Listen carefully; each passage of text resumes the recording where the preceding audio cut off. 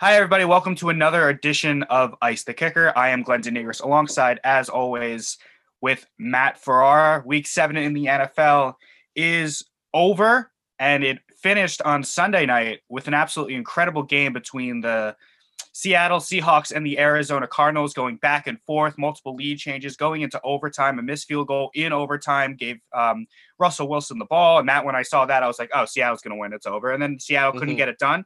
And then right down the field, Arizona went, and then the kicker redeemed themselves and kicked a game-winning field goal. And now Arizona only a half game back of Seattle in first place for the NFC West. It's very coincidental that the game is right above your shoulder that we were just talking about. We did not plan that. So Seattle's 5-1, Arizona's 5-2. The Rams are 5-2 after winning Monday night against Chicago. And then San Francisco is 4-3 after beating the Patriots, just destroyed them 33-9, I believe the score was. And Cam Newton didn't look good. And we're going to get into that later. We also have a mailbag, a few questions from. And really the division as a whole, really the anti-NFC East. Every team is good. Every team can win the division, make the playoffs, and make noise into January and February. And with the expanded playoffs, it's conceivable that all four teams in the division can make the playoffs at the same time, which would obviously be unheard of with the expanded playoffs. So, Matt, thoughts on this game in particular, and thoughts on who your favorite team is in this division in terms of who do you think is the most dangerous? Yeah, I thought the game was just awesome. Like you said, lead changes back to back. We had missed field goals, and then you had Russell Wilson with the ball to win the game. And I'm like, all right, guaranteed over. Then he throws a pick to Isaiah Simmons. And I was just blown away that the Cardinals were able to kind of rally back and then contain Russell Wilson for the most part. Like, it was awesome on their end to do what they did. And then, you shut down an absolutely red hot Russell Wilson. I mean, you look at the whole division, like you have the Niners at 4-3 and they're fourth, and every team in that division is trending upwards. Even the Seahawks with their, again, they obviously lost, but every team in the division is smoking hot right now. So that is a scary, scary division to be facing if you're any other opposing team in the NFL. And as far as who my pick to win that division still is, I'm still going to go with the Seahawks. But as far as the Super Bowl is concerned, I don't know if the Seahawks defense is going to be able to do anything come the playoffs. It really gets me nervous. And I think Trent Dilfer was talking about this on one of the radio shows, saying how, listen, if you ask Russell Wilson to bail you out 10, 15, maybe 20 times, that's one thing. But they're asking him to bail the team out 35 times a game, something crazy. So I think it's going to be pretty interesting to see if Russell Wilson basically can carry this whole team on his back, because it is solely him. The defense has done him nothing.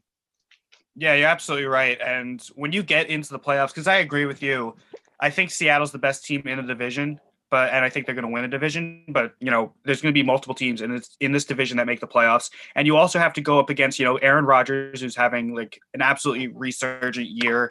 Not even just him as a whole, but the entire team, the entire roster in general, is just having a great season. You have to go against Tom Brady, who seems to be really clicking now in Tampa Bay as we get into the mid part of the season. He's gotten over the hump of not having a training camp and learning a new playbook and a new roster and a new community in Tampa Bay. So he's starting to figure out. And obviously there's no one's going to scare you in the NFC East, but there's still a lot of teams that can scare you if you're a Seattle Seahawk.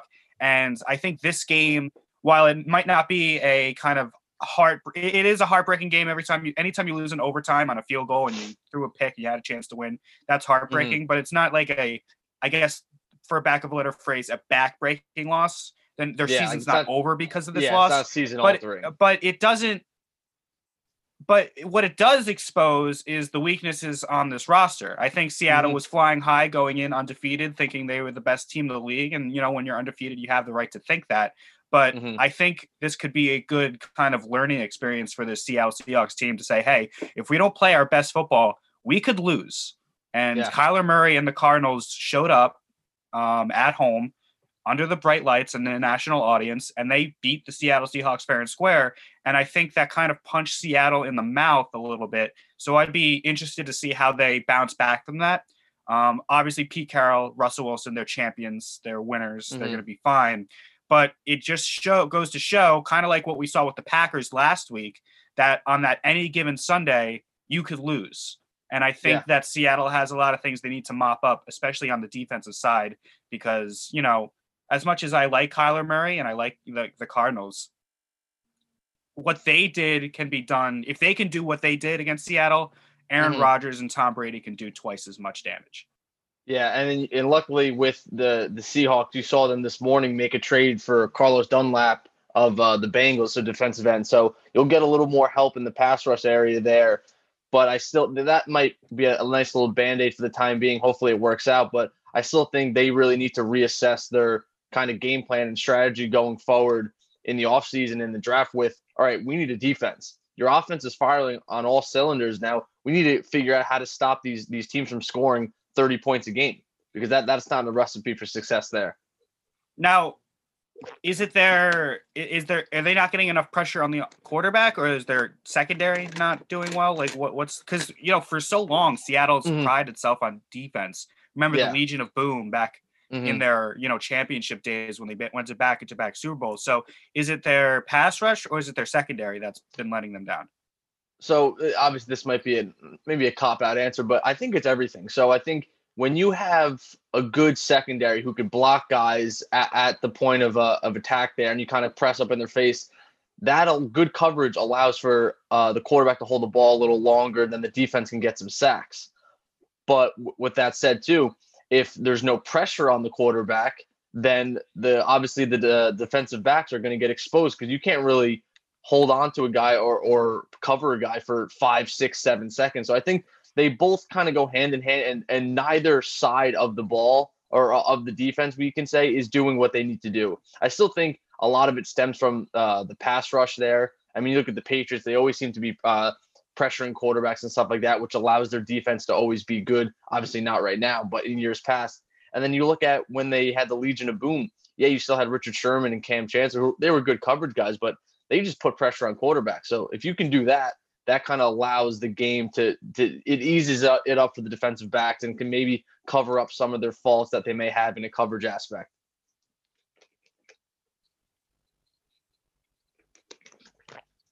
Kyler Murray probably had his best game as a pro on Sunday night. Went 34 for 48, 360 yards passing, 3 touchdowns and a pick. Also ran for 67 yards and a touchdown. So that's 4 touchdowns on him alone. DeAndre Hopkins, 10 receptions, 103 yards. Chase Edmonds, 7 receptions for 87. Just be able to spread it out so much tells me that, as you said, both you're not getting enough pressure, allowing Kyler to just dance around in the pocket. The secondary can't hold guys forever. Eventually someone's going to break loose. And that seemed to have happened, time and time again on Sunday night. So that's definitely something that you got to be worried about if you're Seattle. But at the same time, if you flip the coin, you got to give credit to Arizona. They're a very good team at 5-2. I don't think I don't think anyone really expected them to kind of make this step so quickly. Maybe people thought it'd be another year after this, but they're here to stay right now, and I think that's a vote of confidence to the organization and a vote of confidence to Kyler Murray. I mean, they made that quick hook on Josh Rosen, and they said, no, we're going to take this kid instead. And year 2, it's really worked out. Yeah, and even same thing with Cliff Kingsbury being a second-year head coach, and then it's just they have a good thing going right now. And I think, like you said, if you're a Cardinals fan, you're definitely excited with the direction of the team. Even if it doesn't happen this year and you don't dethrone the Seahawks, you're still trending in the right direction, and that's in a very competitive division too. So tip of the cap to the Arizona Cardinals. Yeah, it's definitely good for them because, you have Seattle who's always there. Right. Yeah. And then, the last 3 years, if it's not Seattle, Los Angeles was in the Super Bowl and San Francisco was in the Super Bowl last year. So if you're the organization of the Arizona Cardinals, you could have easily stepped back and say, you know what, let's full on tear this down and wait for those teams to come back to earth. And then we'll do it the long way. And then we'll come up as they're coming down. They said, no, we want to compete with these guys now. And that's exactly what they're doing. It's a hard division. It's the best division in football. Seattle has a championship pedigree, obviously. As I said, the Niners were in the Super Bowl last year. The Rams were in the Super Bowl 2-3 years ago. So all of these teams, you can make the case, can do something when they get to January because they have before. And another like statement game I feel that happened on Sunday was the Niners and the Patriots. And that could Mhm. get us into that mailbag question when we move forward towards talking about the Patriots. But sticking with the 49ers for now, Jimmy G, 20 of 25, 277 yards, his return to New England. He had to have some sort of, extra motivation going into Yeah. Foxborough, seeing Bill Belichick, who orchestrated the trade. Maybe not Mhm. him orchestrating the trade. I think the rumor is he wanted Jimmy to replace Tom Brady. Yeah. But, the organization traded Jimmy G away because they chose a quarterback 15 years older than him Mhm. over him. And now one franchise is struggling with that decision and another one is prospering. They were in the Super Bowl last year and they're making a playoff push again this year. Mhm. So it's to see these stats, and you look at the Patriots defense let up 467 yards. That is very un-Belichick-esque. And now we're going on back-to-back weeks where they're not doing good right now. And I think the Patriots are at a very weird point in that we're always trusting Belichick to kind of save his team and then whole kind of scheme up a good defense. Doesn't really need the best guys and stuff like that. But I think now we're really seeing that all the players that sat out for the Patriots defense because of COVID are really starting to hurt him. Because, I mean, to let up 197 rushing yards, I don't know off the top of my head, obviously, but when was the last time that's been done to the Patriots, where a team has literally just ran it down their throat? So, I mean, it's I think Patriots fans need to be kind of alarmed with what's going on. And then Niners fans, obviously, you had a terrible loss to the Dolphins, but since then, they've been red hot. So they've completely just brushed that loss off, and they've just been really good ever since, and they're kind of just riding that wave right now. Yeah, I think what happened with the 49ers, remember, like early in the year, they had nobody. Everyone was hurt. Yeah. Remember they played the Giants, even though they destroyed the Giants, they had literally everybody you could possibly think of was not playing in that game. So it took them a while to get healthy again. And now that they are healthy, where they're really starting to look like that team from last year that made it to the Super Bowl and probably should have won the Super Bowl if, they didn't choke at the end and Mahomes didn't do what he did. So if you're a Patriots fan and you're watching that game and you know that Brady left and you know that the year before Garoppolo made it to the Super Bowl, you have to be really you'll never second guess because you have to be like aware and appreciative of what you had for 20 years with Tom Brady.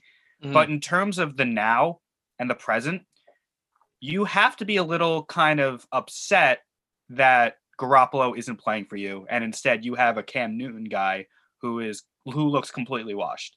So watching that game, if you're a Patriots fan, you have to be really frustrated that you seemingly had the guy that was just going to slide in after Brady and be great. And this dynasty could have lasted another 10 years with him just taking over for it. Kind of like how Elway replaced, how'd it go? Young replaced Elway. Yeah. Kind of like how that just seamlessly. Montana. Steve Young replaced Montana. Yeah, Steve Young replaced Montana. I'm sorry, I got my quarterbacks confused. And it's just like a seamless transition, and the team never faltered after that. That could have been what happened in New England. And unfortunately, the Patriots were put in a position where they had to choose between one or the other, and they chose the older guy, and that's hurting them now because Brady's gone. Yeah, it's just a very weird situation because through the first 3-4 weeks, Patriots we're Super Bowl contenders. They figured it out. Cam Newton's getting the biggest extension of his lifetime, and now it's like, oh shit, we're 2-4. We're third in the AFC East, only above the worst team in the history of football, the New York Jets. And it's like I don't think they know really kind of what to do. It almost seems like you go down one more loss, you go to 2-5, 2-6 even. I mean, I'd have to say the season's probably over with who else is really good in the AFC. I don't think you're even getting that extra wild card spot with pending that there might be 3 teams from the AFC North with the Browns, Steelers, and Ravens. So they're at a very kind of weird point in their season right now. And part of me isn't necessarily surprised though, because take away Bill Belichick and you just look at the construction of the roster. Again, they didn't really have anything that crazy. And then you add in the COVID sit out, same thing. They lost a ton of guys. And I remember a lot of people early on were like, yeah, like we still trust in Belichick to kind of lead them to the playoffs and stuff. But when you look at their team, like they don't really look like a playoff team on paper. And now you clearly see they're not playing like a playoff team. So part of me isn't really too surprised that the Patriots are in somewhat of a rebuild kind of year. I mean, they traded away a few guys, or they lost a bunch of guys to free agency. They accumulated a lot of picks throughout the last year or two, and they also dumped a lot of salary. So going into 2021, that's a scary team right now to look at from a free agency and draft standpoint, because you're going to give Belichick probably 10 plus picks, and I think it's like $80 to $90 million in cap space. So I'm encouraged to see how they do it. I don't think 2020 is going to be their year, though. Yeah, you took the words right out of my mouth. At the end of the game, they had Belichick at the podium, and they asked him about Cam Newton. They're like, "Are you going to make a change at quarterback?" And he said no. He basically said, "No, Cam's our guy." Mm-hmm. And that, I feel like, was a smart thing to say, because even if you put in Stidham to try to like wake things up, how much better is this team going to get with Jarrett Stidham at under center than Cam Newton? I don't think it's going to get better. No, I don't think so either. You ride out Cam. You don't embarrass the guy. You don't embarrass him by, benching him and, ruin his, chances of getting a backup job somewhere next year. And you just ride it out this year and say, you wave the white flag, so to speak. I know that's hard for Patriots fans to accept because they're so used to winning. But it's top 10, top 15, maybe even top 5 if they completely bottom out. And you just rebuild it. And this is a chance for New England because, as you said, so many opt-outs, and they still have talent coming in next year with all the free agency in the draft class, to be a quick 1-year rebuild. And then you start again trying to build back up for the division. Because as great as, Josh Allen has been, and the Bills have been this year, and as good as, things are looking for the Dolphins, they seem to finally have the quarterback we'll see this week. It's not a insurmountable deficit that they faced in terms of talent for this division. So 1 year, this year being kind of like the wash, next year, it wouldn't surprise me at all if they were right back on top of the AFC East. No, I 100% think so, because you're going to get those guys that they lost. I mean, a couple of guys they lost, or Pat Chung, he's one of their key guys on defense. Hightower, the linebacker, he's one of the best linebackers in football. So, I mean, you lost two of your best guys on defense. Obviously, you're not going to be that good. So you get them back next year. And then, again, you get all these draft picks and you get guys under another year of Belichick. I think the biggest thing is going to be the quarterback. And while we're on the topic of Cam Newton, he was a guy that I was not high on at all. And I remember saying a couple podcasts ago, we're like, oh, we need to apologize to Cam Newton. I think we could take that apology maybe back a little bit, because basically what we kind of alluded to in probably our first or second podcast was that if Cam Newton is forced to only throw the ball, they're not going to be good. And that's a lot of what kind of I'm seeing right now is he was really forced to throw it a lot. The run options and stuff like that were not fooling the Niners, and then same with last week too. So, I mean, you're not seeing a very good Cam Newton when he's not allowed to basically run the ball a lot. I mean, even he was 9 for 15 with 3 interceptions. That is awful. Like that. I mean, that's a QBR of 3.5. That's got to be the lowest ever. A passer rating of 39. Like, I don't think I've ever looked at my phone and seen those type of stats before. Like that's might be one of the worst performances in the history of football. I mean, can Cam Newton bounce back? I think so, but I think that he's so reliant. And I think the Patriots, you saw when they played the Dolphins week 1, that run option was just perfect. The run option, then it went into play action, then everything developed. But once you kind of stop the run and you stop that run option, then you're making him throw the ball, and then you see what happens. So I think Patriots are in a very weird situation that they're not going to be used to losing this many games. Yeah, and the thing with Cam is that if you go back to 2015, his like MVP season with the Panthers when he made it to the Super Bowl, really his great year in the NFL, he was so dangerous because he was that multi-dual threat quarterback. Like he'll throw it down the field 50 yards and then he'll just take it and run. And he seemed to have lost confidence in his ability to do both. He doesn't seem to like really air it out. And he also doesn't seem to like kind of lower his shoulder, use his strength, and just body someone for 3 or 4 yards on first down to make it a second and short or second and medium. So I don't know where his headspace is at, but he doesn't seem like a confident quarterback. And you can have all the talent in the world. If you don't have, the confidence when you throw the ball that the guy's going to catch it or you're going to make the throw, and if you don't have the confidence that you're going to scramble and gain 5 or 6 yards, you're just a deer in headlights out there, and defenses notice that. I mean, I'll tell you right now where his head's at. It's that I'm coming off a shoulder surgery with injuries to the shoulder prior to that. So who knows if that thing's even where it needs to be. And again, it's hard to expect anyone to come back and be throwing the ball as far and as hard like he used to prior to the injury. So that, I think, is the result of why he's not really airing it out downfield. And I think he's gone through, 5 or 6 years of being that mobile dual threat quarterback and taking those hits. So I think he honestly, to some extent, could be a preview of what you maybe see like a guy like Lamar or Josh Allen are in 6 to 7 years. I mean, you could only take those hits for so long, and that's why so many guys coming out of college, executives and GMs, they don't really like those mobile quarterbacks. Like, it's awesome for the first like rookie contract, 3, 4, 5 years, but like as far as longevity goes, I still think that mobile quarterback doesn't last. And again, maybe I mean, like we saw it with Michael Vick, right? Michael Vick, yeah. He was great with the Falcons. Personal stuff got in the way. He went to prison. Let's not forget that. And then he came back. He had one like really great year in Philadelphia, but it was more of if you take out the prison kind of separation between part A of his career and part B, it was still only a 4, 5, 6 year career. Like, you're not going to get that 20-year Tom Brady run with a mobile quarterback. And I think that's why, a guy who's mobile yet still able to be like a pocket quarterback, like a Mahomes, who do both, but is more of that pocket quarterback kind of guy, is more sustainable than like a Lamar Jackson type, who's kind of like a smaller, slender kind of kid. It's more of like going to get hurt. He's RG3 like is a perfect example. Remember, RG3 lit the world on fire. His like first couple years in the league. Redskins made the playoffs. They were the Redskins at the time, so I'm allowed to say Redskins. There you go.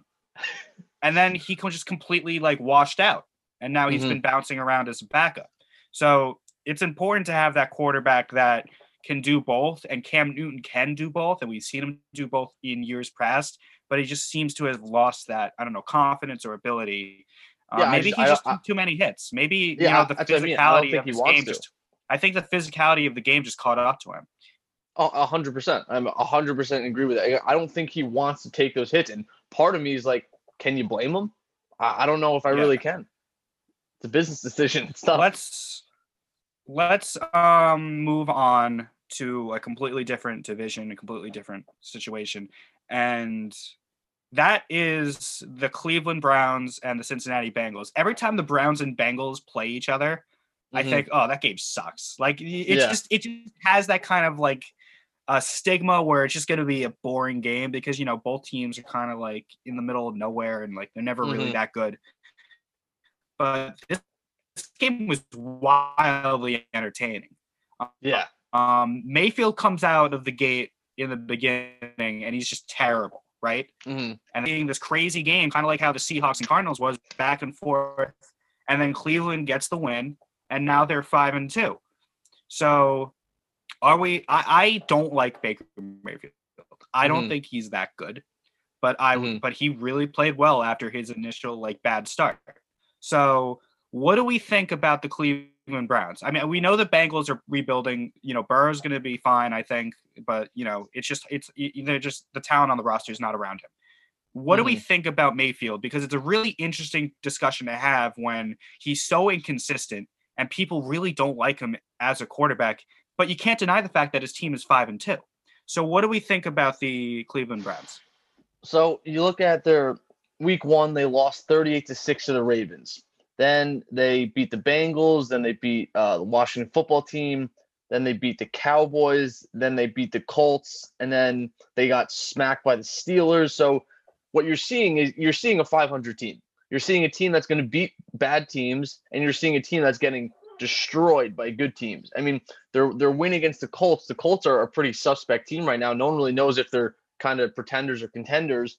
And then it's unfortunate that you come out, you have this awesome offensive performance, 37 points against the Bengals, but then against the Ravens and Steelers, you're at a combined 15 points in 2 games. So it's like you gotta make up your mind. I mean, they let up 38 points in both the Steelers and Ravens games. So those deficits right there tell me a lot about who the Browns are, because no one really cares at the end of the day if you could beat the worst team in football in arguably the Bengals. So, and no one really cares. Kind of same thing. Oh, you beat Washington, you beat teams from the NFC East. Yeah, that's awesome. Their strength of schedule clearly isn't that good, but how are you competing with those top dogs in your own division or in your conference? And then clearly we're seeing that they don't do well at all. And it's not even like they're close games that they're just losing. They're getting destroyed. Like they're not even showing any forms of life. So I still think the Browns are going to finish probably like 8-8, not make the playoffs. I think some other team is going to sneak in behind them. You might even see, I mean, this week they play the Raiders. I mean, that could be a team that sneaks in behind them. I just think they're 5 wins. They're benefiting right now from a pretty easy schedule. Yeah, I mean, their schedule is like really simple. Like it reminds me, remember the last time the Giants made the playoffs, they went 11-5, I think. They had the easiest schedule like ever. And then when they played the Steelers one time, they lost. And then when they played the Packers in the wild card round, they got destroyed. So you play who your schedule tells you to play. So you can't like blame or you can't kind of like criticize the Browns for having an easy schedule because they didn't pick their own schedule. Yeah. But if you look at their schedule, they're 5-2 now. They play the Raiders next week. You know, the Raiders are kind of like on the same level as the Colts. Like we don't know who the Raiders are. So, and they're at home. So let's say they beat the Raiders. They're 6-2. They go in the bye. Then their next 2 out of the bye are the Texans, bad team, Eagles, bad team, Jaguars, who knows, bad team. That could be 3 more wins. So that can get them to what, 9-2? 9. And then they play the Titans. Oh my God. Play the Titans and Ravens. So that can, let's say they lose those 2. That's 9-4. And then boom, Giants, Jets. We can realistically see them going into the Steelers game at 11-4. I mean, to totally retract what I just said about them being 8-8, when I scrolled down and I saw that schedule, that they're honestly, that makes me feel a lot more comfortable. They're going to win 11 games, and they're going to be the worst 11-win team in the history of the NFL. And even without Odell, like they still have Landry, they still have Kareem Hunt, they still have all these guys. I mean, again, it is what it is. They have Kareem Hunt, but with their schedule, they're just fortunate enough that they're playing the NFC East, who is not a good team. I mean, not a good division, and they're just playing them at the right time. So I mean, just this is kind of stuff that people don't realize as far as like you look at wins and losses and stuff like that, and you look at teams, are they rebuilding? Are they this? Are they that? Like if you put say the Dolphins last year, their team that was horrible, and you put them against an easier schedule like this, that's what I mean. They could have easily gotten like maybe a 6 or even say 7 wins, and that would have been them say overachieving. But if you put them against a super hard schedule where you're playing like the NFC or AFC and NFC West, then you're easily looking at like 12 losses right there, even more. So it's like the strength of schedule, I think, really plays a big part in the overall team's kind of success. And I know that's kind of obvious, but I think that's something that needs to be kind of looked at when you're evaluating, especially our teams that are basically rebuilding, and the Jets too, and all these other teams. You really got to look at, all right, who are they beating? Who are they losing to? And stuff like that, because you're playing like the Chiefs and stuff like that. Like you're not really expected to win. Yeah. And with the expanded playoffs, it's very conceivable that, the Browns can make the playoffs very easily. Even with the Ravens and Steelers being better than them in that division with that, 7th spot. So it'll be interesting to see what happens when the playoffs actually happen and when they match up against a good team. But, good for them. Like, awesome. I mean, they benefited from it, and it's a perfect storm because they came in 3rd place last year, and the Bengals came in 4th. But they have a good roster for a 3rd place team. They got a new coach who's much better than Freddie Kitchens, who was just a nightmare. And now they played the 3rd place teams in all the other divisions, and then they got a good draw getting the NFC East. So that's basically a gift. They got a gift this year. Now. They can make the playoffs. They can run into a game that they win. They're not going to beat the Ravens or the Steelers or the Chiefs, obviously. They're not even going to beat the Bills. I think they'd probably be the worst team of the AFC to make the playoffs. I think the real test with Mayfield and this Browns organization is going to be next year when they have, I would assume, a tougher schedule. They're not going to get the NFC East again, and maybe they can sneak into the 2nd place and get a 2nd place schedule. How are they going to play in that schedule? How are they going to do next year when their schedule is harder? Are they going to, take a step up and be a consistent 9-10 win team, or are they going to take a step down and win 5? I think that's going to be the case because, we saw it with that Giants team in 2016. They won 11-5 in a bad schedule. Then they got a second place schedule and a tougher division on the other side, and they won like 4 games. So yeah, I mean, that's a great point. And again, that's all stuff that when after the season ends, we just look at the record like, oh, this team was 6-10 and this team was 11-5. But you really got to look at that stuff. Like, all right, what comparable teams did you play from the year prior? So it's going to be really interesting. And like you said, they're probably going to benefit again by being a playoff team this year with potentially 11 wins. And they're still going to be that third place. So you're still going to get that third place schedule for the next year. So it's going to be really interesting to see kind of how that unfolds. And that's a really great point you brought up. And I'm going to start trying to look at that from basically every team's perspective. Yeah, I think what we fall into this trap of, I think me and you are more big baseball guys as well. Mm-hmm. And if the Yankees won 95 games one year, we look at 95 as like the baseline going into next year. Like, how are we going to get above 95? In football, if your team wins 9 games, we kind of feel like, okay, 9 is the baseline and they got to do better from 9. It's not like that with football. It's a completely different game. 9 isn't the baseline going from year to year. So if the Browns win 11, 12 games, people in Cleveland are going to be like, okay, 12 is the baseline. How are we going to improve from a 12-win team to a 14-win team? That's not how football is designed. Because of the schedule and because of the constant, roster turnover and because of the salary cap and everything's getting moved around, you really start from 7. I think every team starts unless you're terrible, every team starts at 7. And then the variables bring it up to 9 or 12 or whatever. Like, you don't just start the win total you had last year as like the base of where you have to be the next year, because it doesn't work like that. Yeah, I mean, again, this is I don't know what episode we talked about this, but I had a kind of saying. I said, and I got this from Omar Kelly, one of the Dolphins' main sports columnists, and he was saying every team's schedule is basically set out for you to go 8-8. And then when you look at it and dissect it, usually you look at, all right, there's 3 wins there are going to be losses. And then there's 3 guaranteed wins against just the shitty teams. And then you have 10 games right there. And those are kind of toss-up 50-50 games. And those are going to dictate pretty much how the season goes. And then when you really look at it in that sense, or like you said too, you look at 7 wins, then how am I going to get to that 9, maybe 10? Or, hey, maybe I'm at that 5 or 4, and now I'm in a top 7 draft pick. So it is really interesting when you look at that. And then, like you said, if your team wins 11, 12 games this year, like even the Browns, I don't think that should be expected for them to do the next year. Let's move on. Before we get to the mailbag, let's talk quickly about the Giants-Eagles game. Because, the Giants, I feel like the NFL wants the Giants to be in the playoffs because the NFC East is so bad. And every time I look, I'm like, okay, if this happens and this happens and this happens and the Giants win, we're right in this thing. But the Giants shoot themselves in the foot every single game. You look at the Steelers game, they could have won. They could have stole that game. The Bears game, they could have stole. The Niners game, they got destroyed. Let's not even talk about it. The Rams game, they could have taken if Jones led the team down in the final drive. This Eagles game as well, the Cowboys games, all these games they could have won. Now, this year, it's fine. It's a rebuild. Like, you're supposed to lose. You want that draft pick. But at this time next year, these losses that they're having are going to be completely unacceptable because it'd be year 2 of Judge and year 3 of Jones. So I hope they're getting their losses out now, but at some point you got to win.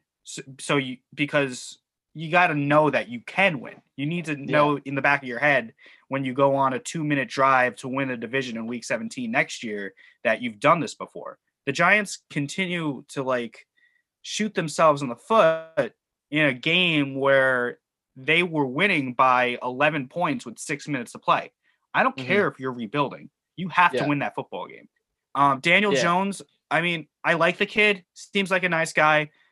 I don't see the improvement that everybody else sees in Giants land. I don't know if I'm just a pessimist. People will say that I am, but that's fine. 20 career games. He has 23 fumbles. He's lost 15 of them. He has 19 interceptions. That's 34 turnovers in 20 games. I don't see him making better decisions this week than he did in his first game against Tampa last year. Mm-hmm. I don't know. When at some point Daniel Jones, it has to click and he has to make better decisions with the football. Like, he continuously makes really, really bad choices. The interception he had last week against the Eagles, you can say it was on Ingram, Yeah. but at the same time, like, he threw it a million miles an hour on a little 5-yard slant route. Like, you got to have to be, you need to know what kind of touch you need to put on the football. The fumble was bad. You knew that was coming to end the game. Yeah. But, you know, I got to give credit to credit was due. He threw a dime to Ingram and Ingram just dropped it. I don't know. It's just very frustrating with the Giants. And then, you know, on top of that, after the game, Golden Tate is tweeting about Call of Duty to Darius Slay, like jokingly, after you lost a heartbreaking game that you were supposed to win that could have gotten you back in the division. And then you saw the, I guess, TMZ or whatever it was of Jones and Barkley, you know, gallivanting around in the Philadelphia streets in the middle of a pandemic. It's very frustrating being a Giants fan, and it's very hard for me to see how this team hasn't adopted a culture of losing. Like, people yell at me all the time. Like, I'm in a group chat with a few friends and they're Giants fans. And I said, the Giants have a losing culture, and I got jumped for it. I'm like, no, how could you say that? I'm like, well, you know, look at the stats. Like, they've lost more games than any other team since 2017. They do these stupid things after the game. They don't really seem to I don't know. Done with the Giants. I don't know what to say about them anymore. It's a very weird thing. I'll touch on the stats first, and then I'll get into more of the off the field stuff. So, I mean, I've been kind of saying that their defense has been a bright spot, I think, for the most part so far this season. I mean, Bradbury's been great. Yeah, I mean, they let up 346 yards. Obviously, that's a decent amount. It's not awful. I mean, that's probably where they're at. I mean, it is what it is there. But you still, you got that interception, which was huge. But you had 2 fumbles lost for the Giants, and then you had the interception thrown by Daniel Jones. It's like, you're not going to win games. You're turning the ball over 3 times like that. And like you said, with the stats before, you're basically looking at two turnovers a game. So that's not going to win you games. And that's where the whole conversation of, oh, well, maybe game managers are actually better than, say, these gunslinger kind of guys, is because they're not going to turn the ball over. So he needs to, and the Giants need to put a priority on just the possession of the ball and then ball security in all phases of the game, not just Daniel Jones, but everybody, because they're a team right now that cannot afford to give up even one possession. They just can't. I mean, a lot of their games have been pretty close coming down to the last drive. And I think with Daniel Jones, luckily, again, he's 1.5 years into his career, but throughout this season, not that you're going to say pull the plug on him, but you need to see improvement. Because at what point do you say, all right, like he's not learning from his mistakes, basically, and stuff like that. So this is a big second half of the year from him, where he's going to go through this second half, and if he doesn't show improvement, year 3 might be his breaking point. Yeah. So you might see a permanent benching of Daniel Jones come that year 3.5 there, or it would be two seasons and a half. He might not make it through year 3, and it is what it is. That's just kind of the life cycle of a quarterback, especially a rookie one, is you have to give them that like 2 to 4 years and see what they're doing. And if they're not improving, like if it gets to a point where Daniel Jones is losing you games, you need to make a switch 100%. I think if he's the sole reason you're losing games, you have to make a switch. And I know the offensive line isn't that great and stuff like that, but the front office needs to do something about it. Or I guess maybe get a quarterback who can handle a kind of crappier offensive line, or create some sort of system that's going to get the ball out quick where you can cover up the faults of the offensive line. It's frustrating as a Giants fan because I watched Daniel Jones throw all these interceptions and fumble all these balls. And then I watched the Chargers and Herbert, and I watched the Bills and Allen, and the Cardinals and Murray, and the Browns. I know the Browns and Mayfield. I know the roster is completely different. I know all of those quarterbacks have a much better roster in terms of offensive line and, receiving core and, experienced head coaches. I get all that. But at some point, if you're the number 6th pick in the overall in the draft and you're a quarterback, and the same could be said about Sam Darnold on the other New York team.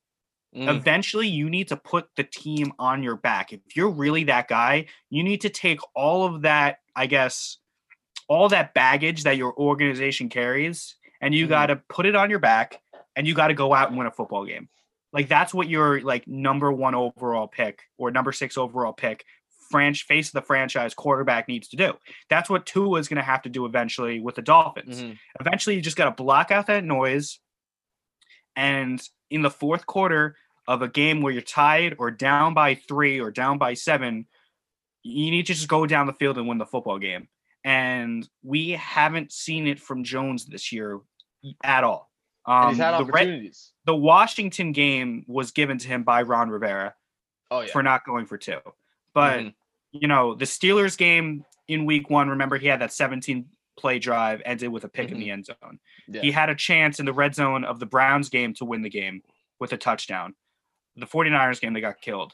The Eagles game, they could have won if they just like played a better like 4-minute offense to just drain out the clock. The Cowboys game, same thing. You had a big lead, you got to just hold it. What the Rams game was same as the Bears game. You could have went down the field, you won the game with a touch. Like, eventually, my franchise quarterback, my first-round quarterback, needs to do those things, and he has, you know, what 8, 9 more games this year to do it a couple of times. And then year 3, he has to do it consistently, or else you got to make a change here. Yeah, and that's the thing. I definitely don't think anyone should be pulling the plug on Daniel Jones just yet. Obviously, if they have that potential pick for Lawrence or Justin Fields, that might get interesting. But I don't think we're there just yet. I still think I want to see him play a whole nother year out. But yeah, to me, year 3 is going to be under a microscope. And yeah, like you said, even if it's say unfair to have to do all these things, it is what it is. You're getting paid and you're getting drafted to do these things and to kind of carry your franchise. Russell Wilson's doing it. He gets sacked, I think, more than anybody in the history of the NFL through X amount of seasons. So basically, the way I see it, if he can do it, why can't my guy? And especially when Russell Wilson was 3rd, 4th round draft pick, something like that. So that's kind of how you got to look at it. And then going back to what you were saying about the Giants and they're kind of off the field stuff. So what I see, and again, it's tough to really kind of put a statistic on it or even say it's the 100% the truth, but who is their leader? And that's kind of what I'm wondering. And you even when Eli was there, Eli isn't that guy, that kind of rah guy you're really going to rally around. Again, correct me if I'm wrong, but I don't think he is. Like I more so am trying to imagine like, what would Michael Strahan do, who is an awesome leader and team captain with this team right now? Like, I'm not seeing anybody kind of take that step up. And obviously, we're not in the locker room, but I don't think Daniel Jones is that guy. Maybe Saquon, that's where they're kind of losing it. But I more so am looking to the defense. And I know Logan Ryan is a veteran, but he's there on a 1-year rental. So it's like, I don't really see that centerpiece in the team kind of taking the next step and kind of putting everybody on focus. And it's obviously it needs to come from Joe Judge, but I think he's been doing a fair job of kind of trying to keep everyone focused and stuff like that. And he's a very kind of hard-nosed, old school guy. But on the field, like who is their alpha male? That's what I want to know, because I don't. Yeah, I mean, Blake Martinez just got here, so it's hard for like a first-year Giant to really step up and be that leader. But you look back into those years where the Giants made the playoffs and won Super Bowls, they had guys like Strahan, and they had guys like Justin Tuck and Osi Umenyiora and Antrel Roll, who wasn't a top 5 safety in the league, but was just an absolute like star in that locker room. Like, people listened to what Antrel Roll had to say on the Giants. They don't have those guys anymore. Really, who is their alpha male that is going to be that dog that's just going to grind them through games and keep everyone in it? I don't think they have. I mean, it's a shame that a veteran on the offensive side like Golden Tate doesn't do that, and instead is like fighting Jalen Ramsey and is tweeting at Jarius Slay after a loss about not reviving him in Call of Duty. That infuriates me. Like, I know with the Ramsey incident, there's a thing with his sister and whatever. Yeah, I don't care, because I don't. On the field, you have to you have to be like a leader, and you have to like set a good example for this very young team.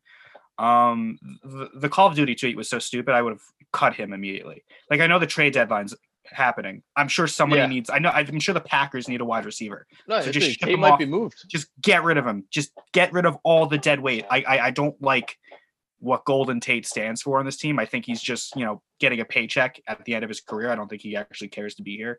The Jones Barkley thing bothers me, not only because it's a pandemic and you shouldn't be outside if you're, in a bubble kind of situation where in the NFL, like you're getting tested all the time. And if you test positive, then games get canceled and that looks bad.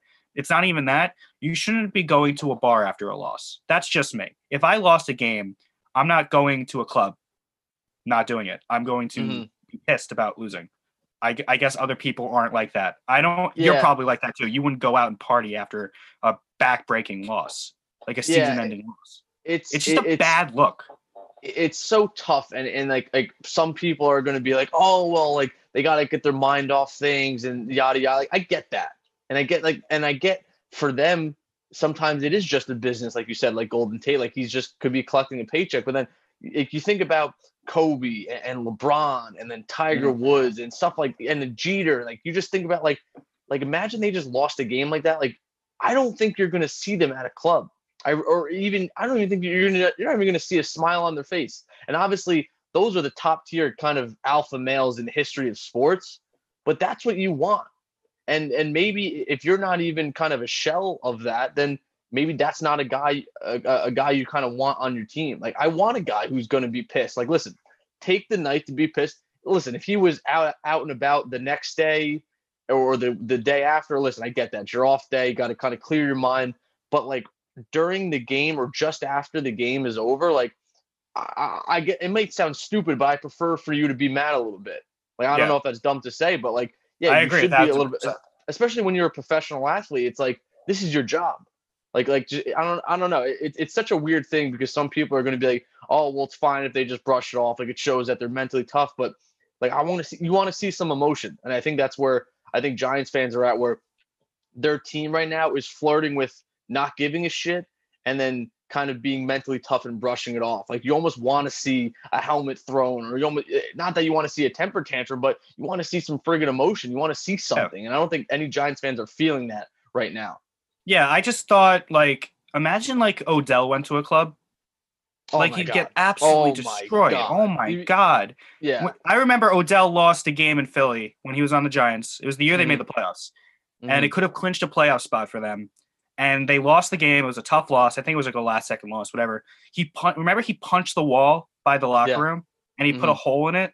And people were like, oh, this kid's, like, immature, blah, blah, blah. He's a diva, in my opinion, I don't know if you agree, I'd rather have that kicking nets, that kind of like pissed that you lost, want to win more than anything in the world, than 30 minutes later, like doing a joking tweet about Call of Duty to the guy that just beat you, or going to a club after the game, after a loss. I know it's completely different in terms of the Giants aren't winning anything this year anyway, opposed to the game that Odell played, where it was a playoff like implication game. But a loss is a loss. I'd rather see a guy, Odell, not necessarily punching a wall because you can break your hands, like Amari Stoudemire punching a fire hydrant, remember, in the playoffs that one year. But I'd rather see something on that kind of level of the spectrum than what I'm seeing from these current Giants. Yeah, and to kind of use a comparison or analogy with that, like I think from a coaching standpoint, even just thinking about it from a teammate standpoint, I think it's a lot easier to reel someone down from that level of, say, intensity and maybe it's even anger than it is to get someone ramped up. Like, again, we've both played sports. We played baseball together. You can see the guys where if they don't care, they're not going to care. Like it's so hard to get those guys who are kind of mellowed out and they don't really care to get them to care more. But those guys who already care a lot, you can reel them down as far as their antics and stuff like that. But the fact that passion is there, I love that. And that's kind of just going into all this stuff. Like I know people say Odell's a diva and stuff like that, but like I still think he's an alpha male type kind of personality. And yes, he was a little maybe immature and throwing stuff, and obviously that's a lot to handle, but it looks bad. But like you said, he gives a shit, and he really cares, and he wants to win. So it's like, I'm with you. I would rather have that guy punching holes in the wall than nothing at all. And it might sound weird, but that's just how I feel. I'd rather a guy who gives 100% to wanting to win and is pissed after it doesn't go his way. Yeah, I agree 100%. So that'll wrap up the Giants portion of the show. So let's do this mailbag and wrap it up that. Sounds good. So we got, sticking with the NFC's, Brito says, should the Cowboys give Dak the bag when he comes back? I think so. I'd give it to him.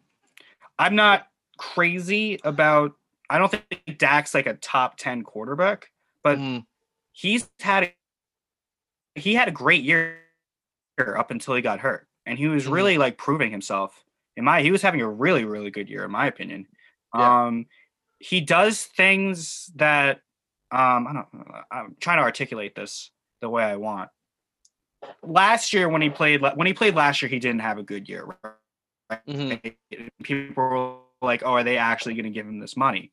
He had gonna like kind of just like back into the playoffs because the roster around him isn't that great. The Cowboys aren't that good, but there's a price to be put on the thing we were just talking about with the Giants, and that's the leadership. And Dak's leadership of the Cowboys is second to none. Like it's like just as good as what Tony Romo was, what Troy Aikman was. Yeah. I would give Dak the bag because I don't think you can copy the level of respect that his guys have in the locker room for him. Even if he's not the most talented quarterback in the NFL, I think there's a price to be put on leadership, and I think there's a price to be put on the way people look at you when you walk into the clubhouse or the locker room. Like if people listen to what you have to say and people care what you have to say. And I feel like Dak has that in the Dallas locker room. And I think there's a price to be put on that. So I would give him the bag in terms of, just being the face of the franchise and being the guy that everyone listens to. Like, there's been a lot worse quarterbacks in the history of the NFL than Dak Prescott that have won a Super Bowl. Right. Yeah. So if I'm Jerry Jones, I'm going to be like, yeah, I could tank this and get a Trevor Lawrence or a Justin Fields and try it that way. But, Dak has been like this entire organization for 4 years now. So I personally would give him the bag in terms of, just the way he's respected in that community, in that locker room. No, I'm not even going to I agree with you 100%. I'm not even going to touch upon it anymore. We'll go to the next question because that was perfect what you said. And I'm all with everything you said. I'm 100% with. So sticking with kind of the NFC's McCarthy, Coach Poppy asked, how good must Aaron Rodgers have been to make Mike McCarthy look competent for 13 years? I'll take the lead first with this one. I think that is a great question because McCarthy he looks like he has no idea what he's doing. He's throwing his own players under the bus. Yeah, there's no control of that locker room. And then to touch upon what you said with Dak, Aaron Rodgers is a great leader, which it clearly seems that he was the sole reason why this team was successful. And I know McCarthy, I think, gets a lot of credit just because of having Aaron Rodgers. So I think to answer Coach Poppy's question, Aaron Rodgers is legit, and I honestly think could go down as one of the best quarterbacks ever. He just needs that one or two maybe extra rings to kind of solidify it. But from a skill standpoint, I mean, you're seeing it this year too. Aaron Rodgers is the man. Like he is the guy. Even at 35, 36 years old, whatever he is, he's a guy I would want to lead my franchise for the next 4 years. I really wouldn't care about the age. He's that good. And obviously, I think McCarthy and then Jets fans might be happy because I know he was a guy that a lot of them wanted. Maybe not that you made the right move with Gase, but you didn't make the wrong move with not getting McCarthy. I don't understand what McCarthy's doing in Dallas. Like there was a situation where somebody got hit, or it's fuzzy in my memory, but somebody got hit and like Dallas, Dalton, they didn't really, Dalton got hit. Nobody really backed him up or kind of like pushed and shoved the other team around. And McCarthy basically said, I can't believe we didn't do that, blah, blah, blah.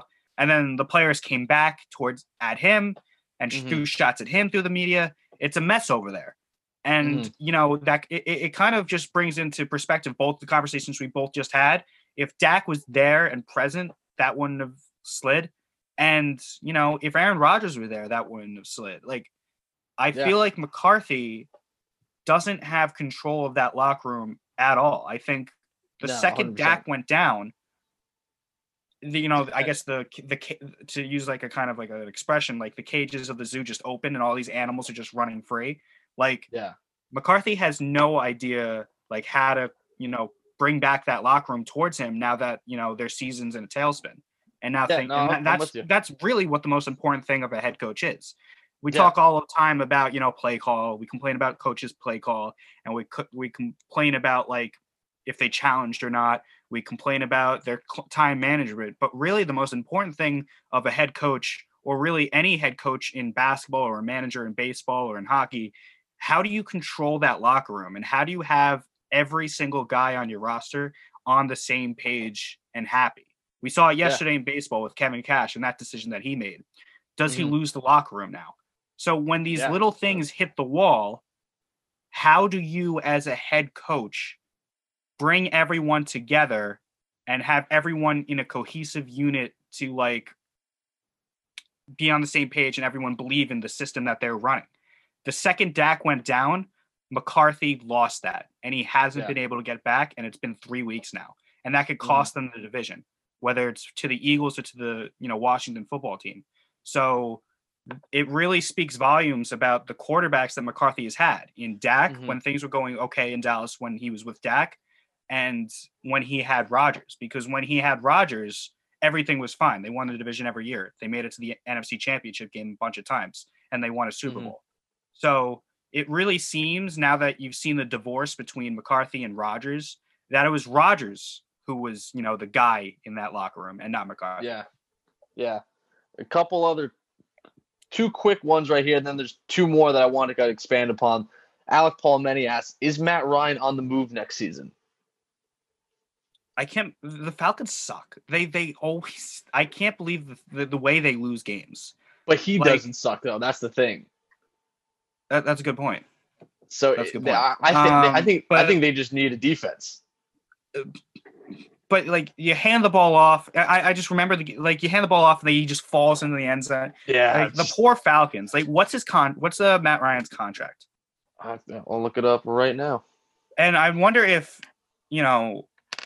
it will Ryan force his way out of there. I was wondering too. His contract might dictate kind of before it, but it's so tough because their offense is still good. It's just they just can't hold a lead. So to me, you got to reinforce the defense by all means necessary. I mean, there were there was a couple year stretches where the Packers had a bad defense or the Patriots had a bad defense, and we had the same conversations about Brady and Rodgers at some points. But I don't think it's so hard for like quarterbacks who have been with a franchise for so many years to just pack up and leave. So I don't know if that's going to happen. The only way I see Ryan leaving is if the Falcons say we need a new quarterback, and I don't think they'll say that. Yeah, so his contract right now, he's getting 18. Ooh, this is interesting. He's getting 18 mil this year, and then next year is still like part of it's like I guess guaranteed or whatever. He's getting $40 million next year. Oh my god! And then but then there's a potential out after that where you wouldn't have to pay him 26 and then 8 mil. I mean, my bad. You wouldn't have to pay him 41 and then 36 million in 2022 and 2023. So to me, the shitty part of that is that you're paying him the 40 next year, but no one's gonna pick that up. So they might have to cut him, and you're gonna eat though $50 million in dead cap space. I don't think they can afford to. So he might be sticking around for next year, and then after 2021, I think they maybe make a change or they draft a later guy this year. But Matt Ryan, I still think, based off that, is your quarterback for this year and next year, definitely. Yeah, it's a shame. He deserves so much better there. Yeah. He should have won the Super Bowl, right? Yeah. And then, the bad play calling, really, and the collapse of the defense really cost him that Super Bowl. And then he had the lead against the Cowboys. The defense couldn't hold it. The onside kick disaster. The lead last week when the running back just fell into the end zone. We could have just taken a knee. Really, Also, just take a knee, from the line of scrimmage. And just kick it. It was a chip shot field goal anyway. Yeah, what's the extra friggin' 5 to 10 yards? Yeah. That's a great point, too. Yeah, it reminded me of that Giants Super Bowl when Bradshaw kind of did the same exact thing. Yeah, just fumbled. Just kind of dropped in. Just fell in, but I don't know what Atlanta's doing. Matt Ryan definitely deserves better. If he can get, if you put a gun to his head and you said, do you think it'd be better for your career if you left? I think he'd say yes, but I think he's tied there for another year. I don't think anyone can do anything about it. Yeah, that's a good point. Sticking with quarterbacks, Joe Roma asks, is Scam Newton, I haven't heard that one yet, is Scam Newton done forever after this year? I think he'll get a backup job somewhere. I think his years as like a starter franchise quarterback are completely over. I think that's absolutely. I think that's a fact. I think he'll land a backup job somewhere. You got guys like RG3 and Colt McCoy hanging on as backups in the NFL. I think Cam can do the same thing. I don't think he'll be out of the league next year. I just don't think he'll be a starter. Yeah, if anything, he might stick around with the Patriots, but I think they're going to try to find a different avenue to get a quarterback that they more so are in love with. Like Newton kind of fell into their laps, and it was the best of a bad situation this year. But on the flip side, does Cam Newton want to be a backup quarterback? Like he has a lot of other interests in life. Yeah. So if like this offseason presents itself like last offseason did, and he's a free agent going into like close to when the season starts, he might just, pack it up and go. So yeah, no, he might be more of like if he's able to accept the fact that he's a backup now, then I'll think he'll be in the league because I think people will jump on the name and the talent. Mm-hmm. But if he doesn't want to be a backup and he's content on being a starting quarterback in the NFL, I think he's done in the NFL. That is a very good point. So last two, this is from Nico. He asks, are the Bucs the NFC favorite? No. I think the Packers are the favorite. All right. I know they lost to the Packers. I know the Packers lost to the Buccaneers. Mm-hmm. But I think when push comes to shove in January, if the game's at Lambeau Field in the NFC Championship game in sub-zero weather, I think Rodgers gets that done. I think it's conceivable. If you told me the Buccaneers are in the Super Bowl, I'd be like, yeah, I can see that. But I think that the Packers have something to say about the Buccaneers being the favorite, and I think the Seahawks still have something to say about the Buccaneers being the favorite. I wouldn't call the Buccaneers like the clear-cut NFC, best team in the NFC. I think the Packers, they had a one hiccup game against the Buccaneers, and then they, looked great last week. So I'm going to go Packers as I'm speaking this very minute. Yeah. So I'm going to say, so we both predicted the Seahawks to be the NFC favorite. I think I would maybe at this point retract that and say that the Bucs or Packers are ahead of them. The thing I like about the Bucs that the Seahawks or Packers don't have is a good defense. So that to me, it could be the difference there. Like, what you're going to get in Tom Brady, especially when the playoffs roll around. Like, he might not be as flashy as Aaron Rodgers or Russell Wilson, but if you need a 2-minute drill, like Brady could get that done. Brady might not put up 38 points in a game and 7 touchdowns, but I don't know. I mean, Brady might be the hottest quarterback in the NFL right now. I mean, you talked about before, he's got 18, 19 touchdowns in total we're through 6 or 7 games, whatever it is. I don't know if they had a bye yet. So, I mean, he's on pace for a friggin' 40 touchdown season. Yeah. Those are MVP numbers. And again, that defense is coming alive a little bit. So, I think it's scary for the rest of the NFL that Gronk seems to be getting comfortable in Tampa. I think that's really scary for the rest of the NFL. I think what's going to make the difference, and it's going to come up soon, is what are the Packers going to do at the trade deadline? Do they get that, big time like receiver? Because they really have Devontae Adams and who else for Aaron Rodgers? Yeah, it's kind of it. Yeah. So if they can get another weapon for Aaron Rodgers, I think that will kind of like solidify the Packers as the NFC favorite. But you concede it being a toss-up between the Buccaneers and the Packers at this moment. I still might lean towards the Packers, but I definitely think the Bucs are so close to being that NFC kind of champion right there. So last question comes from Eddie. He said, predict your top 5 mock draft. So I'm just going to base this off of right now as it stands with who the top 5 teams are to get draft picks. It would be the Jets at number 1, the Giants at number 2, Jacksonville number 3, Atlanta at number 4, and then the Dolphins via Houston at number 5. So the Jets, and we've talked about this just about every podcast, Jets are going Trevor Lawrence. Not a doubt in my mind. Then the Giants, I think, have an interesting one where a guy like Penei Sewell from Oregon, offensive tackle, I think that would be smart. However, I wouldn't necessarily hate if they went Micah Parsons, who's kind of that alpha male type middle linebacker that almost has shades of Lawrence Taylor. So that would be, I think, again, even though they have Blake Martinez, it still doesn't hurt to get another one. Like we talked about of investing versus addressing. Why not maybe go after a Micah Parsons or a guy like a linebacker? I think the Giants are going to go line the first overall, but if it's not, if you know, if a miracle doesn't happen, and if a miracle does happen and the Jets win a couple games and the Giants lose out and the Giants get the first overall pick, I think they should take Trevor Lawrence. I think any franchise would be stupid not to do that if they had the opportunity to take him. With that said, if they're in the 2 or 3 spot, I think they're going to go line, either offensive or defensive line, because they don't get a lot of pressure on the quarterback at all. Here's the thing.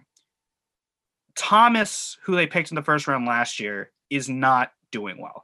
Now, I don't want to jump on him because it's hard for a rookie offensive lineman to make an instant impact in the NFL. Especially at left tackle, too. But the stats are the stats, and what he's given up is what he's given up in terms of, pressure on Daniel Jones. Yeah. So it's unfortunate that the Giants are going to have to double down on taking offensive linemen 2 years in a row. But, that could also be a good thing if Andrew Thomas has a bounce back year and ends up having a nice career. And then they take Sewell out of Oregon. All of a sudden you have a wall at offensive line, and Jones actually has time to showcase what he can do. So I think what the Giants have been bad at for the last decade plus, since the guys like O'Hara and Snee and McKenzie and all those guys left, has been their offensive line. Their offensive line's been terrible for 6-7 years now. Yeah. I think it's finally time to commit to building the best offensive line you possibly can. And then if they're not going to do that, I think you build it on the other side, on the defensive line. I think the best teams are built through the trenches. And if you have dominant lines on both sides of the football, you're going to be a good team. So I think the Giants are going to go offensive line. Again, that would, I think, make more sense. Again, it might not sell tickets, might not put asses in the seats, but I think that would be the best thing. So then 3, Jacksonville. But to go on top of what you just said about not filling seats and not selling jerseys, they've been doing that and they've been losing. They've taken Jones and Barker and Ingram, and they've taken who else have they taken? Odell, who's not here anymore. They've taken all these flashy guys in the first round, and what has that gotten me? That's gotten me nothing. That's gotten me one playoff appearance, one playoff game in the last 9 years. And in that playoff game, they got absolutely destroyed because their flashy receivers that they picked in the first round dropped 2 balls in the end zone. So it's not fun. And, the kind of fans, the casual fans that want these sexy names at wide receiver positions are going to be upset that they're not taking, the top wide receiver in the draft. But if you want to win, you got to do the ugly stuff first. That's for anyone. Yeah. So I'm good with the offensive lineman. So then you look at Jaguars. I think we can both agree they'll go Justin Fields. They'll take their quarterback. Yeah, I don't think I'm sad because I like Minshew and I like the story, but it's not working out. Yeah, which again, and then the Falcons are an interesting one because they can go a number of different routes. They can go Trey Lance, quarterback out of North Dakota State, or you can go kind of build up that defense, and you go a guy like I said, Micah Parsons before, if he's not drafted by the Giants, or even a guy like Gregory Rousseau, who's an edge guy out of Miami. So I think the Giants and Falcons are kind of in similar situations where they both need that defensive help, but I think the Giants obviously they're tending more to they need to build that brick wall, whereas the Falcons offense doesn't really have any issues right now. So I think they definitely leaning more towards a guy on defense is going to make more sense for them.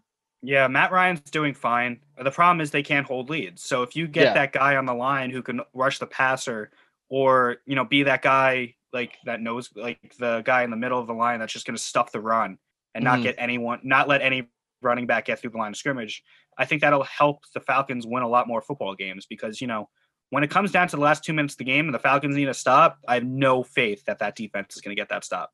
And I think that starts at the line. You got to get pressure on the quarterback. I remember the Prescott comeback with the Cowboys in week 2.